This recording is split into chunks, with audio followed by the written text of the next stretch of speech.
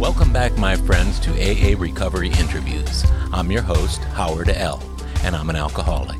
Sober since January 1st, 1988, one day at a time. I'm grateful you've joined us. AA Recovery Interviews is the podcast where AA members share their stories of experience, strength, and hope. This podcast is my gift of service to Alcoholics Anonymous and strictly adheres to AA's 12 traditions and all General Service Office guidelines for safeguarding anonymity online. I pay all production costs, no advertising is allowed, and no one receives financial gain from the show. AA Recovery Interviews and my guests do not speak for or represent AA at large. This podcast is simply my way of giving back to AA that which has been so freely given to me. Today's podcast features an interview with my friend Diane G., who's been sober an astonishing 48 years.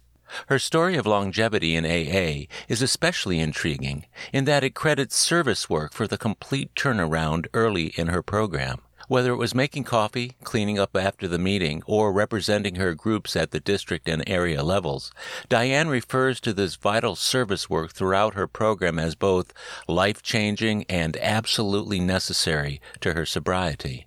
Of particular importance was the role she played as area's secretary, which required intensive listening during business meetings to accurately record the minutes. As she honed her listening skills, she found that her focus shifted from herself onto others. Over the many years, as she continued her service activities, as well as sponsorship of many women, Diane discovered a new love for her fellows in AA by simply listening more. 48 years is an unfathomable amount of time, especially when viewed by newcomers to the program. It naturally creates some apprehension about even approaching old-timers. But Diane goes out of her way to welcome newcomers and help them understand the relationship between service performed and sobriety maintained. She embodies the truism that long-term contented sobriety is the natural result of staying actively engaged in the program on a daily basis. Diane's story is chock full of simple wisdom that anyone can use to stay sober a day, a week, a month, years, or even decades. Her sobriety date is the only part of her story that sounds old. The rest of her message is as fresh as the next meeting of Alcoholics Anonymous and just as inviting. The audio on this remote interview is a little sketchy, but in a few minutes you won't even notice it as you become enthralled in my interview with my AA sister, Diane G. Hi, I'm Diane. I'm an alcoholic. Hi, Diane. I'm so glad that you're able to do this, be able to share your story with listeners who are looking for meaningful ways to improve their own sobriety. One of the interesting things about the podcast, though, is that my guests on the podcast have tended to be either people I've known for years. I've actually interviewed a couple of sponsees and my sponsor. They're people who I've known for years in the program through the rooms. I've also interviewed some people who I met during the COVID lockdown and through the Zoom meetings, and then certain people who I've only met recently, like you, whose stories, just from the few minutes I've heard you share in meetings, are so captivating. I'd like to know the rest of that story. You fall into that category. You've been sober a very long time. Since April 4th, 1973. So you just passed? 48. 48 years. Wow. What was AA like when you got there in 73? I can tell you what it was like from my perspective, Sure. But I can't tell you that it's necessarily the truth because I was so inside myself and I was so terrified, and that came out in anger for me. It did. So I didn't get really close to a lot of people, but I will tell you that I got into the best home group. I was so fortunate, because I got sober in 1973. I went to this Friday night meeting in the lower level of the city hall, and there were a lot of old timers there. A lot of people I would come to love and cherish. But in the beginning, they were just annoying because they wanted to tell me what to do all the time. They wanted to give me a job, be of service. Sure. So they made me greeter for about 15 minutes. Oh, my. Yeah, I was a bad greeter because I was so insecure. Yeah, I get it. And if somebody would walk past me, I would chase them into the meeting and make them shake my hand. And that just doesn't welcome people. So they made me the coffee maker. Okay. That's a low stress job, isn't it? It was the best job ever. Yeah. I was a coffee maker. I got there early. Didn't have to talk to anybody. Made coffee. Everybody said what good coffee it was. And then afterward, they had a little crew of 2 or 3 people who would clean up everything, including the coffee. I see. So I didn't even have to do cleanup. All I had to do was make the coffee. Yeah. So you got into service right away when you came in. Well, I got into service because Jerry F., who was one of the mentors in my group, was the delegate at that time. I see. And so he thought, because I was a bad greeter, and after the first year, I needed to move on from the coffee maker. I see. So he said, why don't you be our GSR? So he got me into general service by asking me to be the GSR. So I did that for 2 years. Wow, you did that with only 1 year in the program too. I might have had 2. I did have 2 years because they tried to let me be the treasurer. Oh, okay. But I had a problem stealing. Yeah. It wasn't all that funny back then. I'll bet. Because groups worked really hard to pay their rent. Yeah. And it didn't even occur to me. I honestly meant to borrow it, but then I just needed it. So I kept taking money out of the treasury, and then I had to tell them because I loved them. I mean, I already was so connected to them, and I told them I stole their money. That must have been a tough thing for you to live with while you were going to meetings and seeing the people. It was really, really hard. Was it? I loved them, and it's like having this deep, dark secret. Yeah. Everybody around you sees you one way, but you know who you are. Yeah. But I got free because one night I just went up to a group of the people in there and I said, look, this is what's happened. You don't have enough money to make rent because I have borrowed it. So if you could take another collection, I'll pay you back. I promise you I'll pay you back. And it took me actually 2 years to pay them back. After you came clean about it. It took me that long to get the money because I took quite a bit of money. And I paid more than I thought I took just to be sure that I didn't cheat them. I get it. So I've met a few other people in my years in sobriety in AA who did the very same thing, who, quote, borrowed from the AA reserves and funds, and they ended up having to come back at some point and make amends. You said it took you... How long was the borrowing money going on before you stopped and let them know?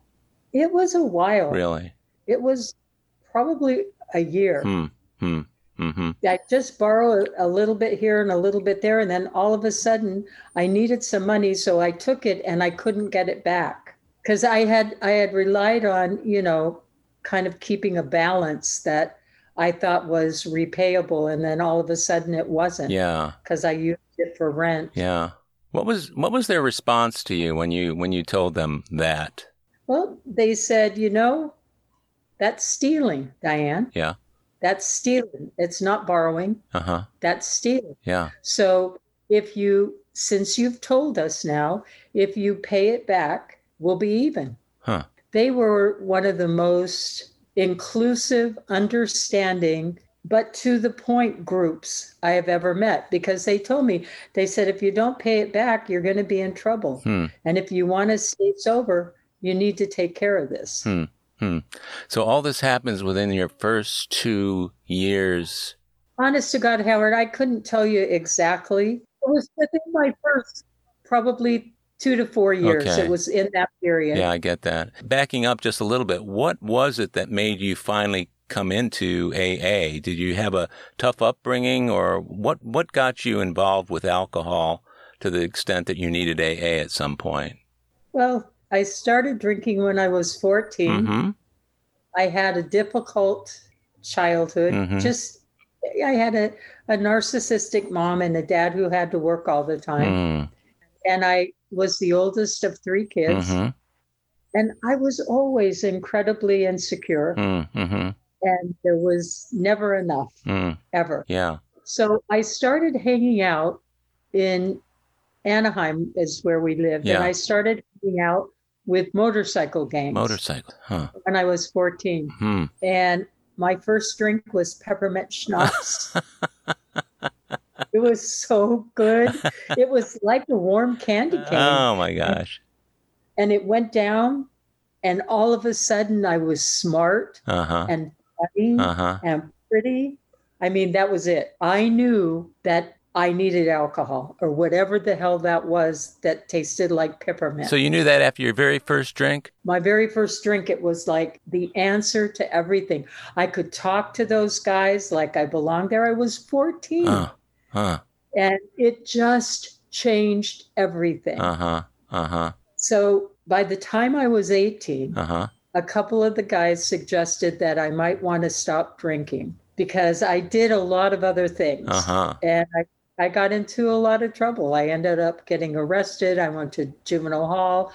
I spent a year in reform school. And I was kind of a mess. And there, motorcycle gangs, they get a bad rap, but some of the guys were just really nice to me. They said they had a friend whose son was in AA, and maybe I would want to meet her.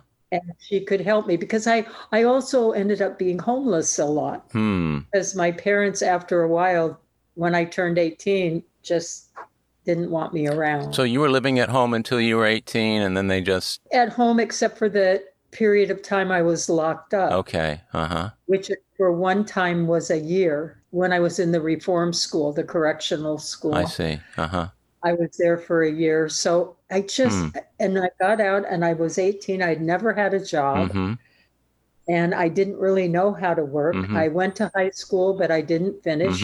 So when they suggested that, I just thought they were being nice to me. So I did it. I met her. She was very nice. I still remember her name, which is odd to me because I don't remember any of theirs. I remember what they looked like, but I don't remember their names. And her name was Mercedes. Mercedes. She was so sweet, and it gave me some clothes. She let me sleep on her couch, and she suggested that I, go ahead and do what they asked me to do and go to some meeting. Go to AA. Now, when the behavior between 14 and 18 and the trouble that you got into and the difficulties you had, including the year in reform school, were all of those driven by alcohol? Were drugs involved as well? How did alcohol affect your behavior? Well, alcohol took away any sense of right or wrong. It was what I wanted, what I needed at that moment. Alcohol gave me that power. And I did a lot of other things. I grew up. I mean, I'm 73. I grew up during the 50s, 60s, 70s, and 80s. And there was a lot of acid, a lot of LSD, a lot of heroin, especially with the reds and whites. And I did everything I needed to do to keep drinking. Because if I was drinking and starting to get ready to knock out and I wanted to stay engaged, I did some whites. Oh, okay. And then sometimes I would last a really long time and they wanted me to go. So I would do some reds. And I just kind of stayed chemically balanced, but it was always around drinking. So it was to prolong the drinking and deal with any effects that you were having. Did you get sick when you drank, or did you have hangovers, blackouts? What kind of drinker were you? I definitely had blackouts. There are large chunks of my drinking I don't remember, just coming to and being in trouble. I actually got arrested in a blackout once. I didn't remember anything about it until I woke up in jail. Not the most fun I ever had, but it was interesting. And for me, LSD was like a disconnect. It was like a spiritual experience without ever believing in anything spiritual. It was just like another worldly experience. I really kind of enjoyed it. Yeah, you're the second guest in about 4 programs now that has said the same thing about LSD. He said he did it maybe 14 or 15 times, and I asked him the question that I'll ask you. Did you ever have any flashbacks or any repercussions from that later on? Nope. So your experience with LSD was a good one. You were drinking. You were enjoying the drinking. Doing the pills were facilitating your being able to drink. Did you also become an IV drug user? I was a social heroin user. If somebody, what? What's a social heroin user? If somebody had it, I would do it, but I never went out to get it on my own. Doesn't it create cravings? Oh, yeah. It does if you do it enough, but I didn't. Oh, okay. I would like fix one night and then I wouldn't fix again for maybe months. Really? Wow. Yeah. Wow. I know. So you were fortunate that you didn't get physically addicted to it. I did not get physically addicted to heroin. I was social. If the guys around me were doing heroin that night, I just took a little hit with them. But it was not my preference. Because I'll tell you the truth. This is so weird. All the crap I put myself through, but I don't like needles. Yeah. So I wasn't anxious. But the fact that I ever did it at all tells me that I didn't have many boundaries. Yeah, I get that. So the people who you were around were involved in all sorts of things that allowed you to partake of whatever it was that you wanted virtually whenever you wanted. Well, pretty much. Until I kept getting in trouble. Yeah. And then they tried to get me some help. Yeah. With AA. And then when I left AA, I stayed for about 6 months. Okay. This is after you first came in with Mercedes. This is when I was 18. Right. I stayed for about 6 months and, they were kind of nice and they kind of felt sorry for me, which I always liked. Right. And then it just seemed like too much. Huh. I mean, they wanted me to get a job. They wanted me to, get a place to live and get a car and do all that stuff. And I thought, I don't want to do that. Yeah. Why can't they just keep going like this? They take care of me. Yeah. And I come to their meetings and I listen to their stuff. And that felt like that was my job. Huh. When you say they, are you talking about a large group of people or just a core group of people who were telling you to do these things so intimately? Just a core. Yeah. Not very large. There were maybe 6 women who were friends of Mercy's, is what I called her, Mercedes. They were her friends, and so they tried to help me. Huh. Now, did you have a sponsor at that point? No. Okay, so no sponsor, but you were coming to meetings and you were not drinking or using during the 6 months that you... No. Okay, so you proved that you could go to AA and not drink, but do little else except maybe make the coffee or... I did nothing else. Nothing else, yeah. I helped them clean up, like after the meeting. I would put chairs away and stuff like that. But I really didn't do anything else. And things were happening inside that I wasn't prepared for. Like the anxiety that I always carried was coming back and it was getting really strong. And one day I just left. I just packed up the few things I had and I just left. And I was homeless for a while. And then, you know how it is. Oh, yeah. You can find places to live. Sure. So I did that and I would get arrested and sometimes I would stay in jail. And then the last time I got arrested, I got sentenced to a program they had back in the day called The Family. It was a drug and alcoholic drug addict program where they tried to help, people who seemed hopeless and helpless. So they sent me there. Plus, I was in trouble. I mean, I got sentenced there from being arrested. It was, I think it was a year that you had to stay, 9 months to a year. And I went, and honest to God, Howard, I wish I could remember anything. I did. But I don't. They had groups, they had therapists, they talked to you, they had, different activities, I guess. I was there probably close to a year. You were living there? Yeah, I was sentenced there. It was like being in jail. Right. Okay. So it's a therapeutic approach instead of incarceration at that point. Right. And when you were there, was AA introduced at any point? Did meetings come in, or did you guys go out to meetings at all? They didn't take me out to meet. They didn't take us out. Okay. Yeah. But they did have meetings there, I think once a week. Oh, that's cool. Yeah. Because they had people come in, like hospitals and institutions. Yeah. They had people come in and bring a meeting. I do remember that. Huh. And you had already been exposed to it for 6 months. You had already done it. Right. Was there something, and I don't mean to keep going back to the 6 months, but I'm just curious, was there something in particular about AA within that 6-month period that really bugged you? Whenever it was you encountered it, you just were repulsed by it? I didn't like people telling me what to do. Huh. I didn't like the idea of God. Okay, yeah.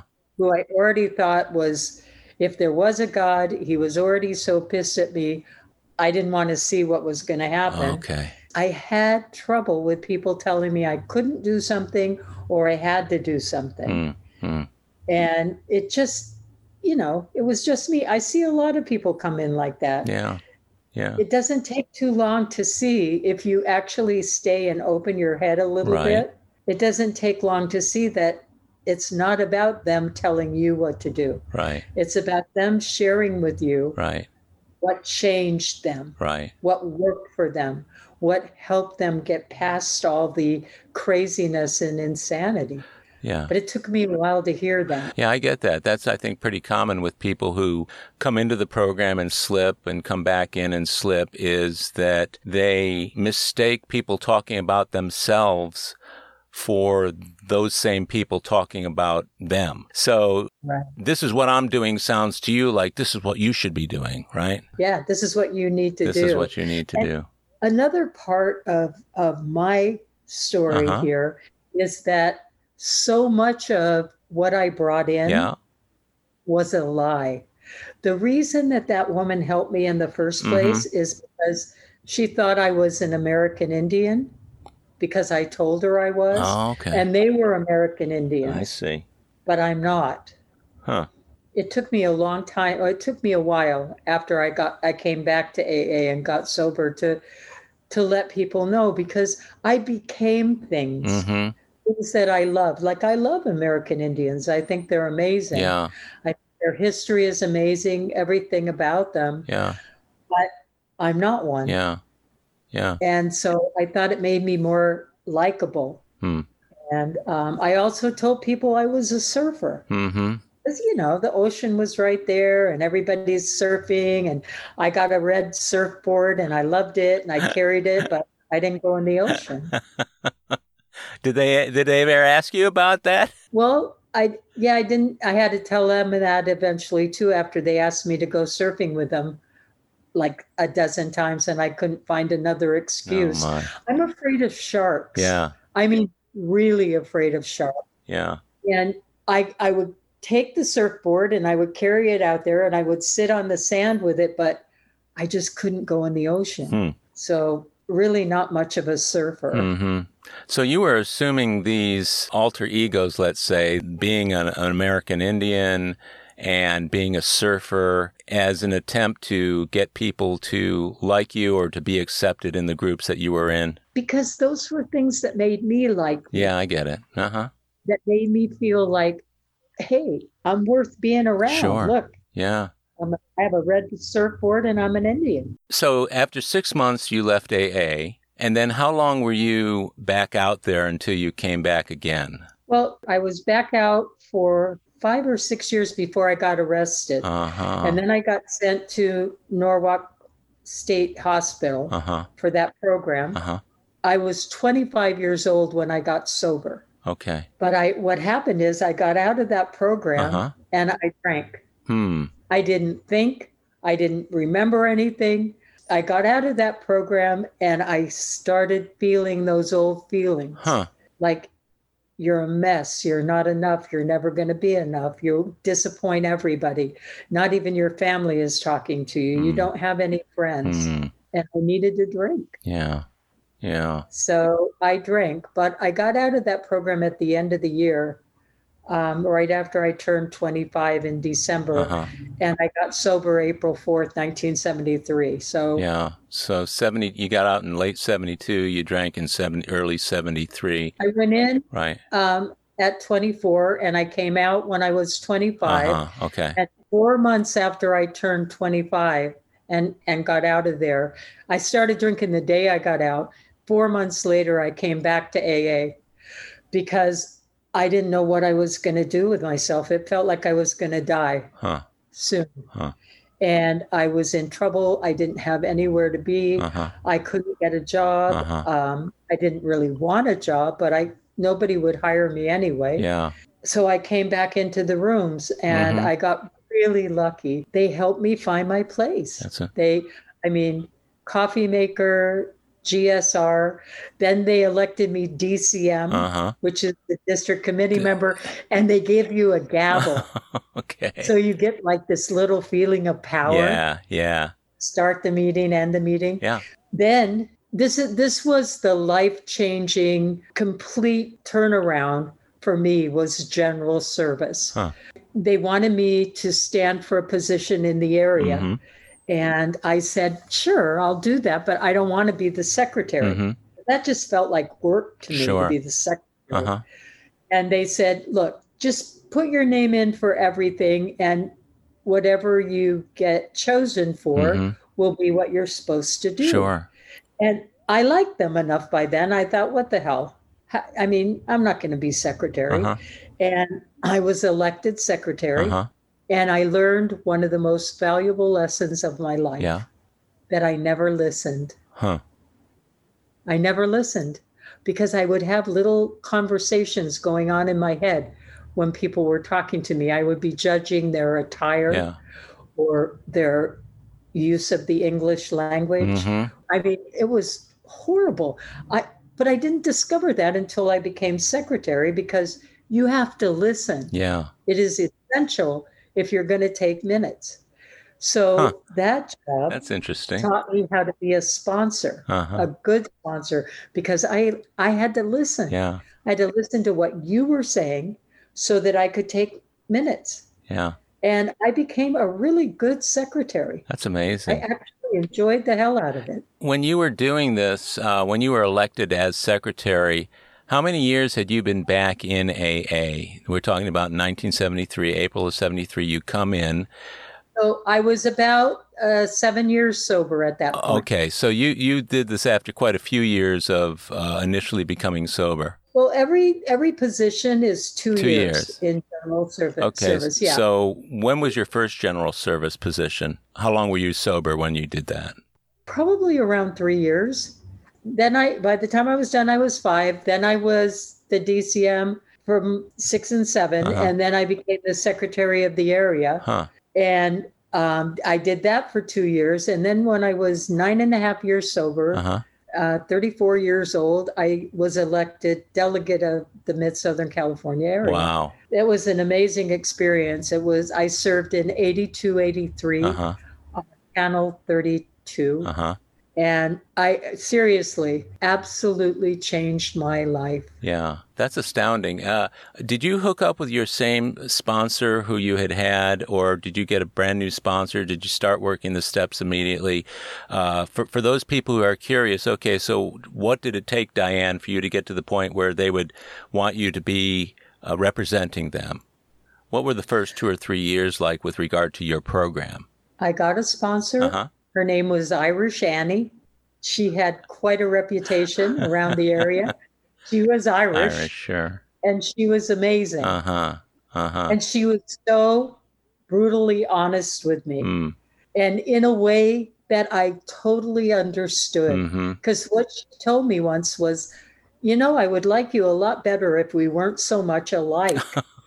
And it was, I could see that, and I totally understood it, but she was sober and she was happy.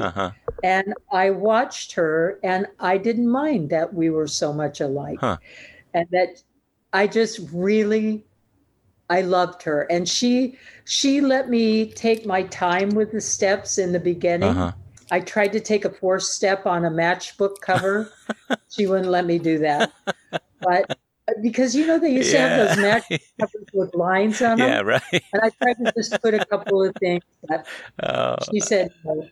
So I worked all my steps with her. And what she told me when I was done is that if I cared at all about the way I felt, if I cared at all about staying sober, I would make it my business to invest myself in those steps on a regular basis. And at the end of that, when I felt comfortable and settled in the steps, to remember that 10, 11, and 12 were permanent. Yeah. Yeah. You need to do 10 and 11 and 12 for the rest of your life. Absolutely. Yeah. My other really close connection, and especially the general service one, was Jerry F. and his wife, Gloria. They were amazing. He was the one in general service. He was the delegate when he thought I should maybe try to be GSR. And she was in Al-Anon. And I have never been to an Al-Anon meeting, but I know their principles because of Gloria. She was amazing.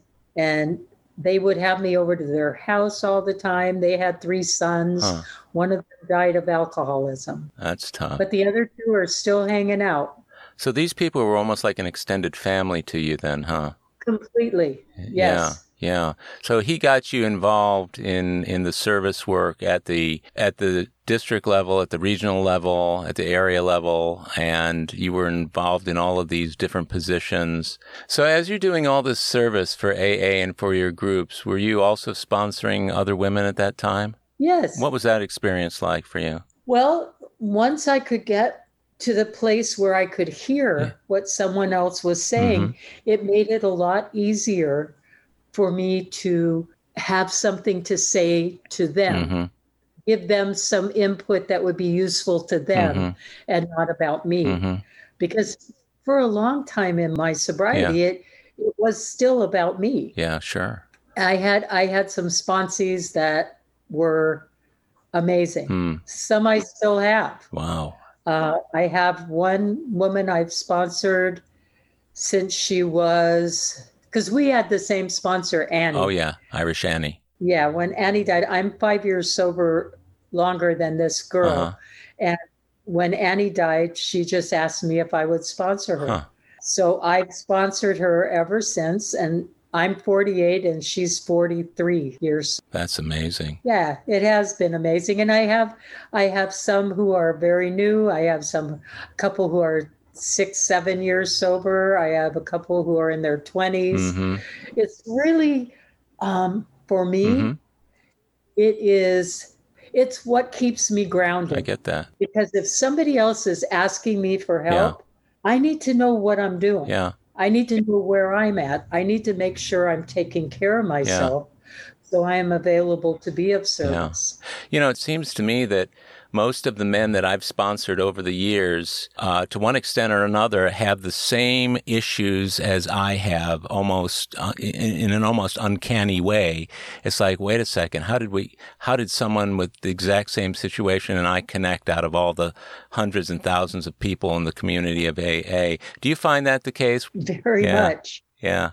Very much. A lot of people who have had problems stealing, lying, asked me to sponsor them. And I had a few other problems too. I don't know if they're appropriate to talk about, but when I was new, I had been married before I got sober. We got divorced because I was such a mess. And I really married him so that I would have a place to live. I see.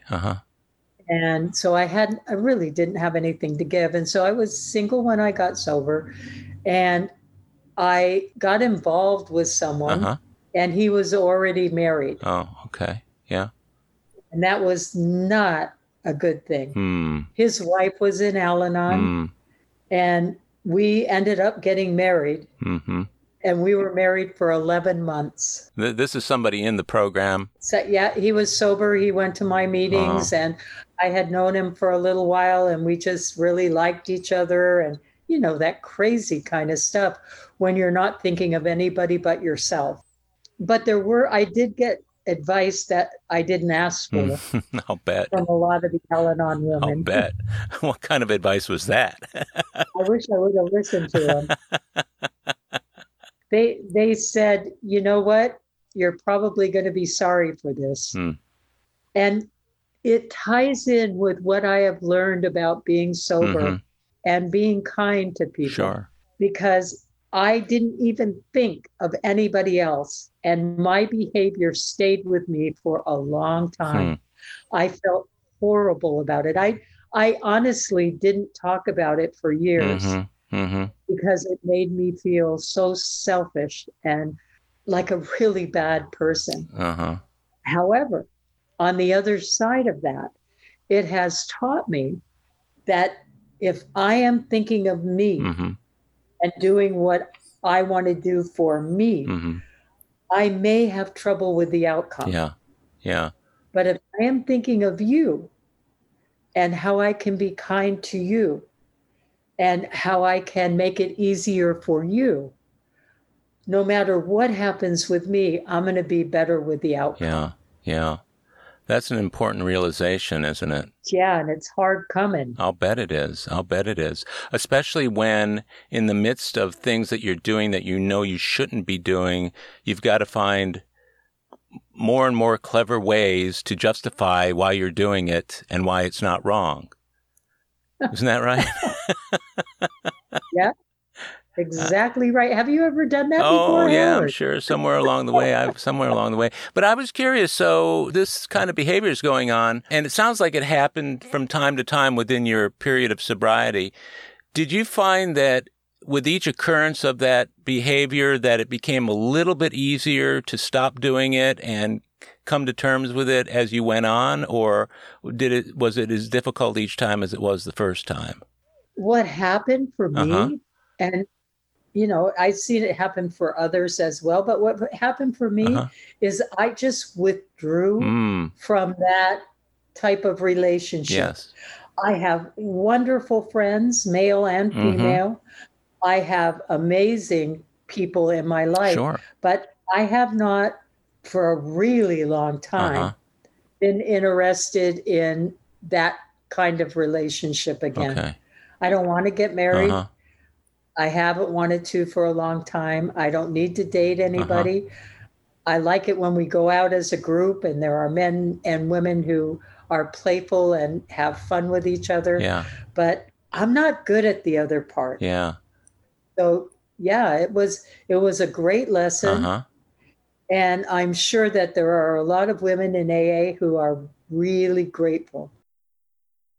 We'll be right back. My friends, if you're enjoying AA Recovery interviews, check out my Big Book podcast, the complete unabridged audio version of the first and second editions of Alcoholics Anonymous. It's an engaging word-for-word, cover-to-cover reading of all 11 chapters and original stories, including rare stories not published in the third or fourth editions. Listen to all 85 episodes by subscribing to the Big Book podcast on Apple Podcasts or wherever you get your podcasts. Or listen on BigBookPodcast.com. You'll know you've arrived when you see our logo, a first edition Big Book wearing headphones. And we're back. Let me ask you from the standpoint of what you talked about earlier, the women being brutally honest with you, and there comes a point at which you have to be that way, either with people in the program, perhaps even on a closer basis with a sponsee. There's sometimes in my sponsoring of men and of talking to other men in the program where there's this conundrum with, do I let them go down the road they're on so that they experience what they need to experience to fall and crash and burn so that they can get back with integrity? Or do I level with them on the front end and tell them, you should not be doing this? Have you ever faced that conundrum yourself? I have, Howard. And the way I do it is I tell them what happened to me. Yeah. And what happened in my life when I did it this way and when I did it that way. And if they are insistent on doing the nosedive, I tell them that I would be happy to help in any way I can, but I cannot change the outcome when they're running into the wall. I can't put myself in front of them so they can run into me instead of the wall. They're going to have to pay their own prices just like I Yeah, did. I get that. It's so important to share that personal experience because otherwise all you're doing is giving advice instead of speaking your truth. Right. And that didn't work for me. No. I didn't want to hear advice. Well, that actually drove you out of the program. You didn't want people telling you what to do. Right. That's about as emphatic as you can make it. Don't tell me what to do, and then leaving, Yeah, I get that. Well, so you've been sober so long that we're talking about literally decades of sobriety. For people who are listening and thinking, God, 48 years sober. I mean, they can't comprehend that, but yet it's still a one day at a time thing, right? Very definitely. So what did the rest of the 70s and 80s and 90s look like for you? The 70s were pretty much getting my feet wet and getting involved in my group and learning how to be one among many, part of a larger group. And we would do things together. We would go places, go out to dinner together. And then I had to get a job when I was first sober. They suggested that I get a job. Sure. I didn't have any job skills. I hadn't graduated from high school. I did try at one point to go to college. I got a GED, which I did easily. Sure. And so I had a GED. But when I went to college, I was drinking and I didn't go to class. And that's hard to get a degree. So I was in this place where I had never worked. And I had a GED and no other really serious education.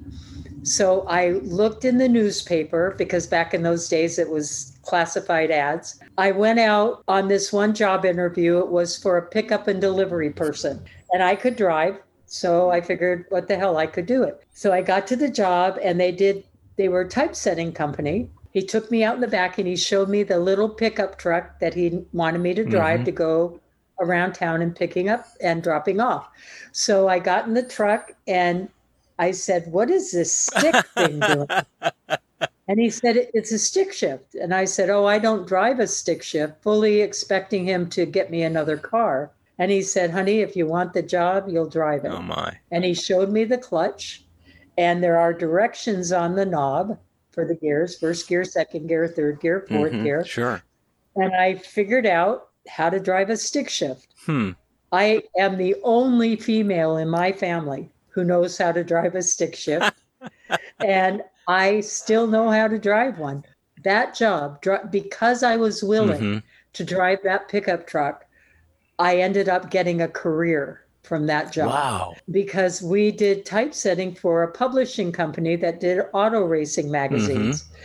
And one day the owner of the publishing company came up to me and when I was dropping off some stuff and he said, listen, we need a typesetter here. Do you do typesetting? And I said, I type. So they hired me to do typesetting for the publishing company doing the magazine. Wow.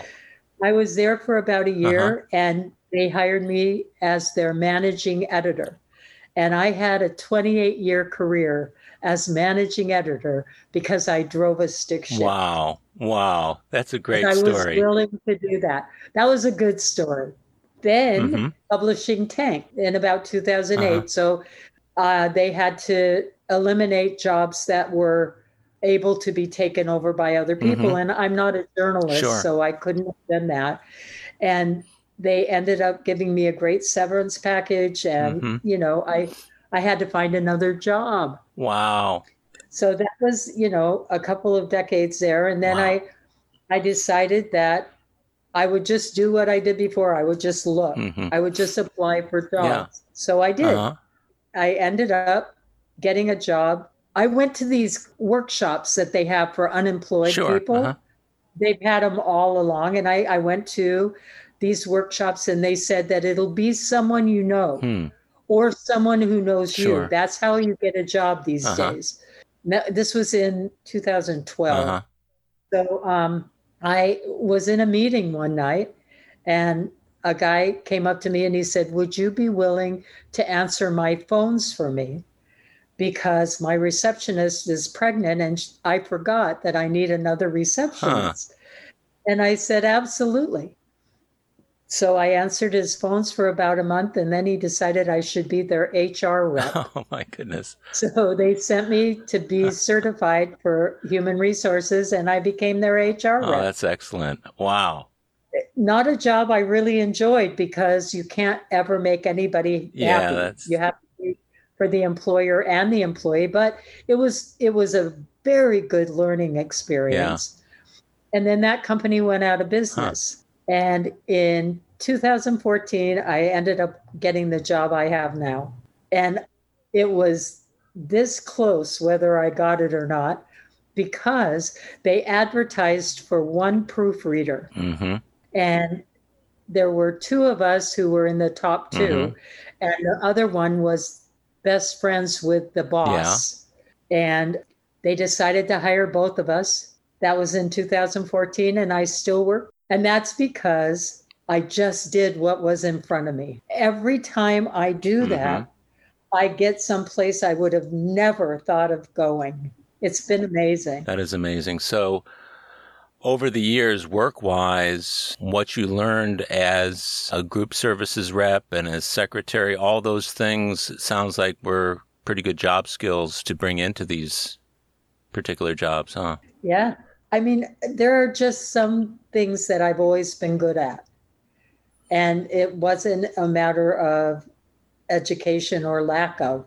It was just, there are just some things I've been good at. And I have been put in position to get a job in those areas because I have just done what was there in front of me. Let me ask you about the role that your higher power plays in all of this for you. Yeah, that's changed radically over the years I've been sober because I did not want God in the beginning. Sure. I came from a background of Southern Baptist grandparents and also a background of Catholicism, one on either side.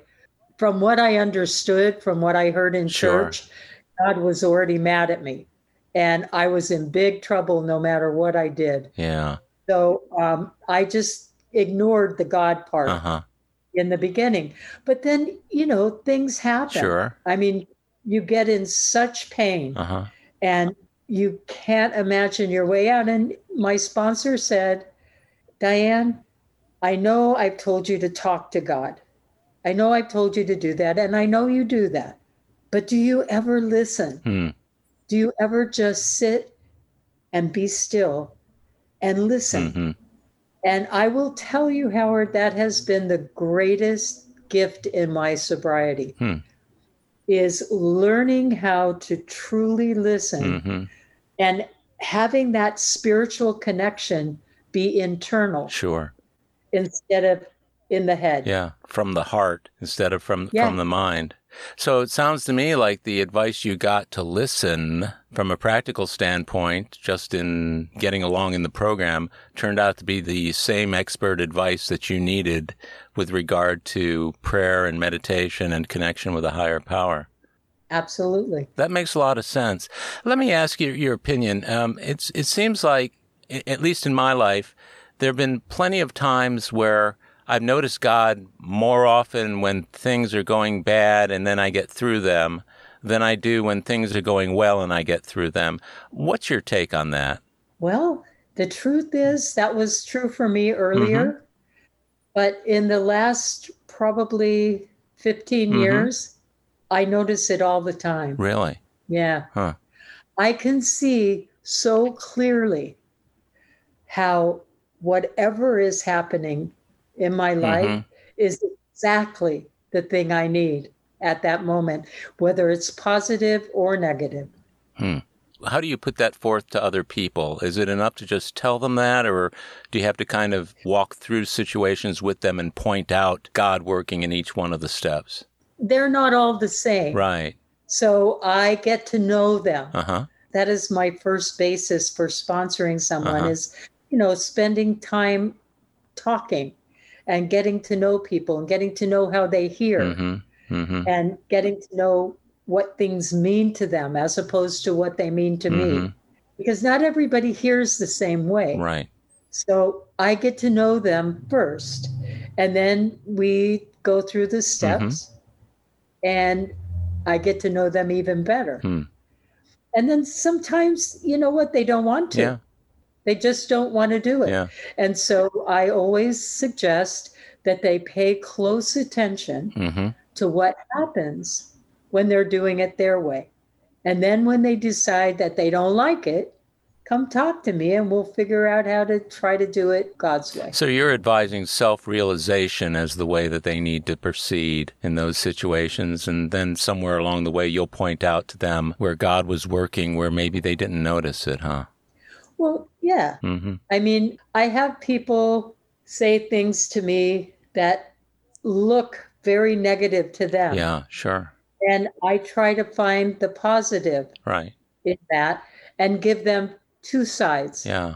to look at. You know, and that's such an important thing to do with people. One of the difficulties I had over the years for a long time was knowing what to say to people when they would express something really awful that was happening to them, like friends who've gotten cancer diagnoses or people who were going through exceptionally difficult divorces, or men who had experienced financial ruin, and, you know, knowing what to say instead of there, it'll get better, finding a way to contextualize it within, this is a gift. This situation, as awful as it is a future gift, because you're being able to get through this with God's help. If you believe that God's going to help you get through this, your ability to get through this will be the experience that you need to share with someone down the road who's going through the same kind of thing, to give them the hope that they can get through it. Does that make sense? Yeah, I understand what you're saying. Mm-hmm. For me, it's important to know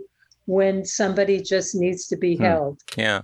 And somebody just needs to be Well comforted so that they can get to the point where they can hear that. Yeah, I appreciate you pointing that out. I feel like I do that some, but the fact that you just pointed it out so starkly to me is important. That's a nugget that I will get from this. And especially, there was a point at which when people say, I'm praying for you, it always used to make me wonder, what do you mean you're praying? What does it mean when someone says, I'll pray for you?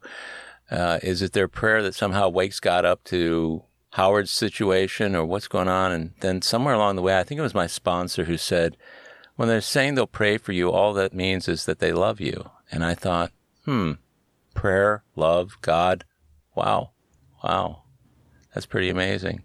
Sometimes for me, sometimes there isn't really anything else I can say at that moment, but praying for you means I'm thinking about you. Mm-hmm. And if I'm thinking about you, that means I care about you. And sometimes that's enough. It was for me. When people would say that they were praying for me, my entire family predeceased me. I am the only one left in my immediate family. Mm-hmm. And I have never felt alone. Mm-hmm. I felt more alone when I was young and I had my whole family than I have in these last few years when I have been basically alone as far as family goes, because I have so many people in my life who tell me they think about me in whatever way they choose to do that. Yeah, that's a really marvelous feeling too, to know that so many people care and you're on their heart. I mean, that's a beautiful realization to have as well. You mentioned your family predeceasing you. Were any of those occasions so difficult that you needed a lot more AA than others, or was it pretty steady all along? Well, my dad had Alzheimer's. And he had Alzheimer's for several years. So it was kind of like losing him slowly. But I spent a lot of time going up to see him. And I will always be grateful to AA for the gift of allowing me to be out of myself enough to go up there. I would drive up, took an hour and a half, and I would stay with him for the weekend. And I would give his wife a break, and I would get to be with him. And even though he didn't remember a lot, he always remembered my name. And he remembered that I was his daughter. Wow. And I could make him smile, and he could make me smile. Wow. And I will always remember that. He died in 2010. And I am grateful for the opportunity AA gave me to be there for my family. I was there for my dad. I was there for my brother and my sister and my mom. And it didn't matter what they did or didn't do, what they were capable of, because we all have, in my family, there's a bit of narcissism in my family. Yeah. Alcoholism had a component. My mom and my brother were narcissistic, and my sister was paranoid. And it just, there's that narcissistic component that goes through. But none of that mattered to me. What mattered to me is what I did. And that is a gift that I didn't even know I would be getting. Because when I'm left with it, it's like I can remember the fun times that my mom and I would sat and talked when she was dying, and the funny things we would remember, and how happy she was that I was there. And that wasn't always true in her life. Yeah. And my sister and my brother-in-law still checks in with me from time to time. There's just something about the gift of being useful, of being engaged in somebody else's life and out of your head that is beyond priceless. I mean, I tell you how much it means to me to have been given that. You've mentioned that several times today, and I appreciate your calling attention to the gratitude that you have for AA around the good things that have happened in your life, and giving credit back to a program that gave you what you needed to get through those with the right kind of perspective, which it sounds like being able to sit with your father and your mother and being able to be there for your family as they're predeceasing you, but still being as grateful as you can be to the program for taking you to the place where you can be that way. Is just, I think that's really just extraordinary. So 48 years is a long time. Were there ever any times within your sobriety that something occurred that the first thought was taking a drink, or was that never an issue for you? I had one very interesting experience. I didn't have the thought of taking a drink to take the edge off of things ever. But what I did have is about 4 years ago, I was sitting by myself. I was just thinking about some things, getting ready to go to work the next day, and just, figuring out what was going on, somebody I'd spoken with. And this thought came in my head, they really make a big deal out of that one drink. You can't have one drink. Now, I'm 44 years sober at that time. Yeah. And I'm thinking, you could have a drink. You could have one. It's been 44 years. And then because I had been in meetings, I had been of service, I had done the steps, and I continued to do 10 and 11 and 12, the next thought was, you idiot. No, you can't have one drink. But, Howard, I have seen that thought take people out at 40 and 45. As have I. It's tragic when you see it happen. And, I wonder if it's, one of my friends calls it wanting to peer over the edge of the cliff. Just that curiosity to see, is that really a sheer drop off there? And of course, my feeling is when you're backing away from the program, the ground feels solid under your feet right up to the edge of the cliff. You can be backing away from the middle of the program, and then all of a sudden one day you're thinking, I've been sober a pretty long time. What's one drink? Right. But I had that thought and had not been backing away from the program. I was still right in the middle of it. But had I had that thought, backing away from it, I'd seen it happen in other people's lives where they just went and took the drink. There's a guy now who was sober 30 years and thought, one drink is not going to hurt. Yeah. And now he's back for a couple of months. I have a friend who had that happen to him with the CBD, and like me, he had been a big pot smoker in his time. And, one little thing kind of led to another little bit bigger thing. Sooner or later, he got to the point where he essentially slipped. Started out innocently enough, though. Right. But I'm glad to hear you say that.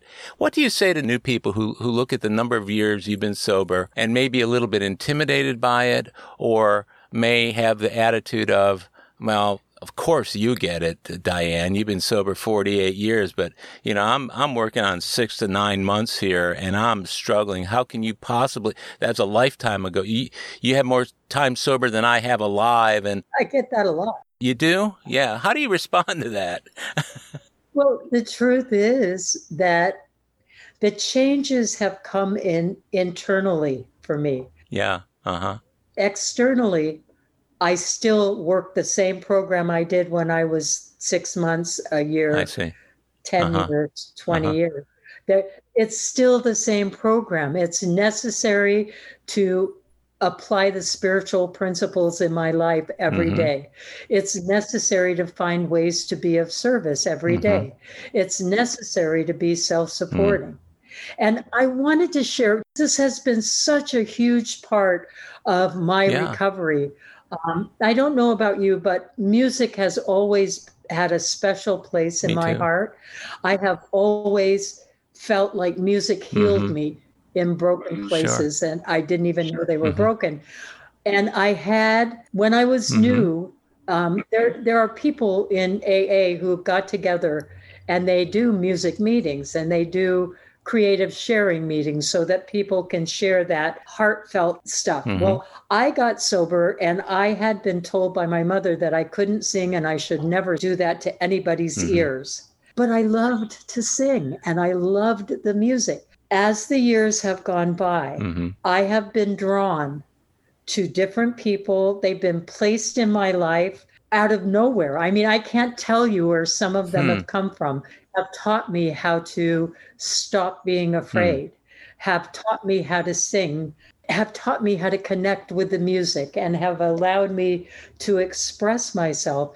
And it is one of the greatest gifts I have ever been given, to be part of a musical tribe that just finds absolute joy in connecting with each other musically. Nobody says anything unkind to anybody, no matter what stage of music they're in. Yeah. And I would just want to say to anybody who is new and struggling, if you have any gift and someone has told you that it's not good enough, don't believe them. Right. Yeah, I get that. And that's a beautiful way to think about it. I don't know that I've seen too many of those kind of meetings or groups around where I live, but maybe they're all over and I haven't partaken of them. One of the things a realization I had recently, Diane, and it actually came from listening to an interview with Fran Lebowitz. And one of the things she said in there was she said that she had learned how to play the clarinet when she was a kid. And she, at some point along the way, realized that she was never going to get any better than she was, that she would never be good enough to play in an orchestra or a symphony. But yet she still enjoyed doing it. And that at some point along the way, you have to appreciate your enjoyment for that which you can do at the time you're doing it,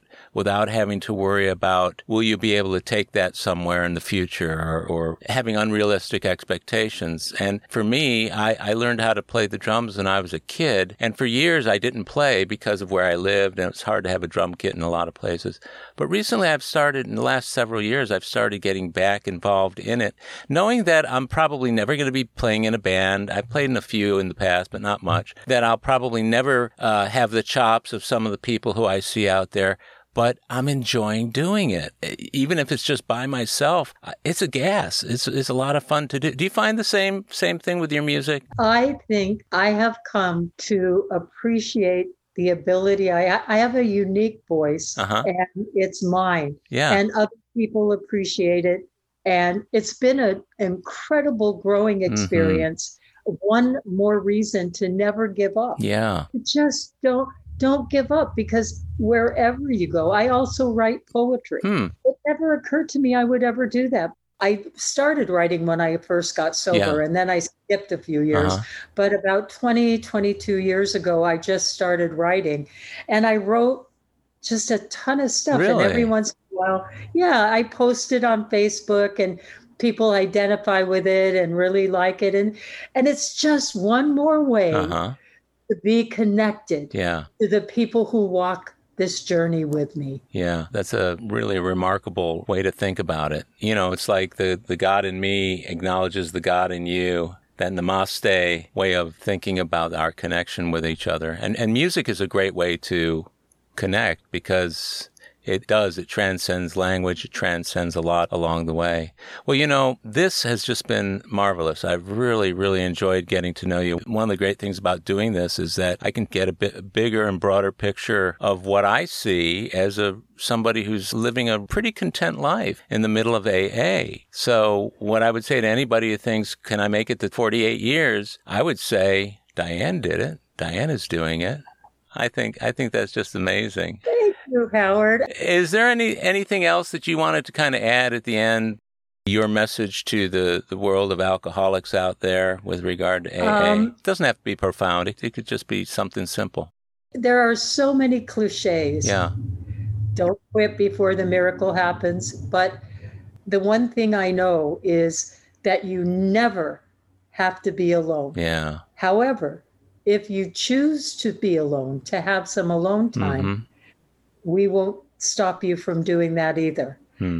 If you do what's in front of you one day at a time and you don't take a drink, you will be amazed. And I don't mean just before you're halfway through. I mean, you will be amazed on a daily basis what's possible for someone like us, Howard, someone who had absolutely no ability to live one more day. Yeah. Just don't drink and move forward. Wow. That is an outstanding message to go out on here. And it's so inspiring. It can mean different things to different people, but it's as powerful for a newcomer as it is for somebody with 30 or 40 years. And to me today, you've really proven what the middle of the program looks like. And I try and stay in the middle of the program myself. And it's beautiful to be in the middle of the program with you. Thank you again for doing this. I love you. You're a really beautiful person. And I want to thank you from the bottom of my heart for doing this, Diane. Thank you, Howard. I love you too. Thank you. Thank you. Well, my friends, that's it for this episode of AA Recovery Interviews. Thanks to Diane G. for sharing her story. And thank you for tuning in. If you enjoyed AA Recovery Interviews, will you help me spread the word by recommending it to at least 3 people you know? That includes sponsees, friends, loved ones, and anyone else seeking a rich and meaningful listening experience. As the number of listeners grows, this podcast should be of help to more and more people. Of course, you can follow us on Apple Podcasts, Google Podcasts, iHeartRadio, and other podcast providers. You can also listen at our website, aarecoveryinterviews.com, where you can listen to every interview, share your comments, and also contact us. If you want to email me directly, it's howard@aarecoveryinterviews.com. The next episode of AA Recovery Interviews is on the way, so keep coming back. It'll be here soon.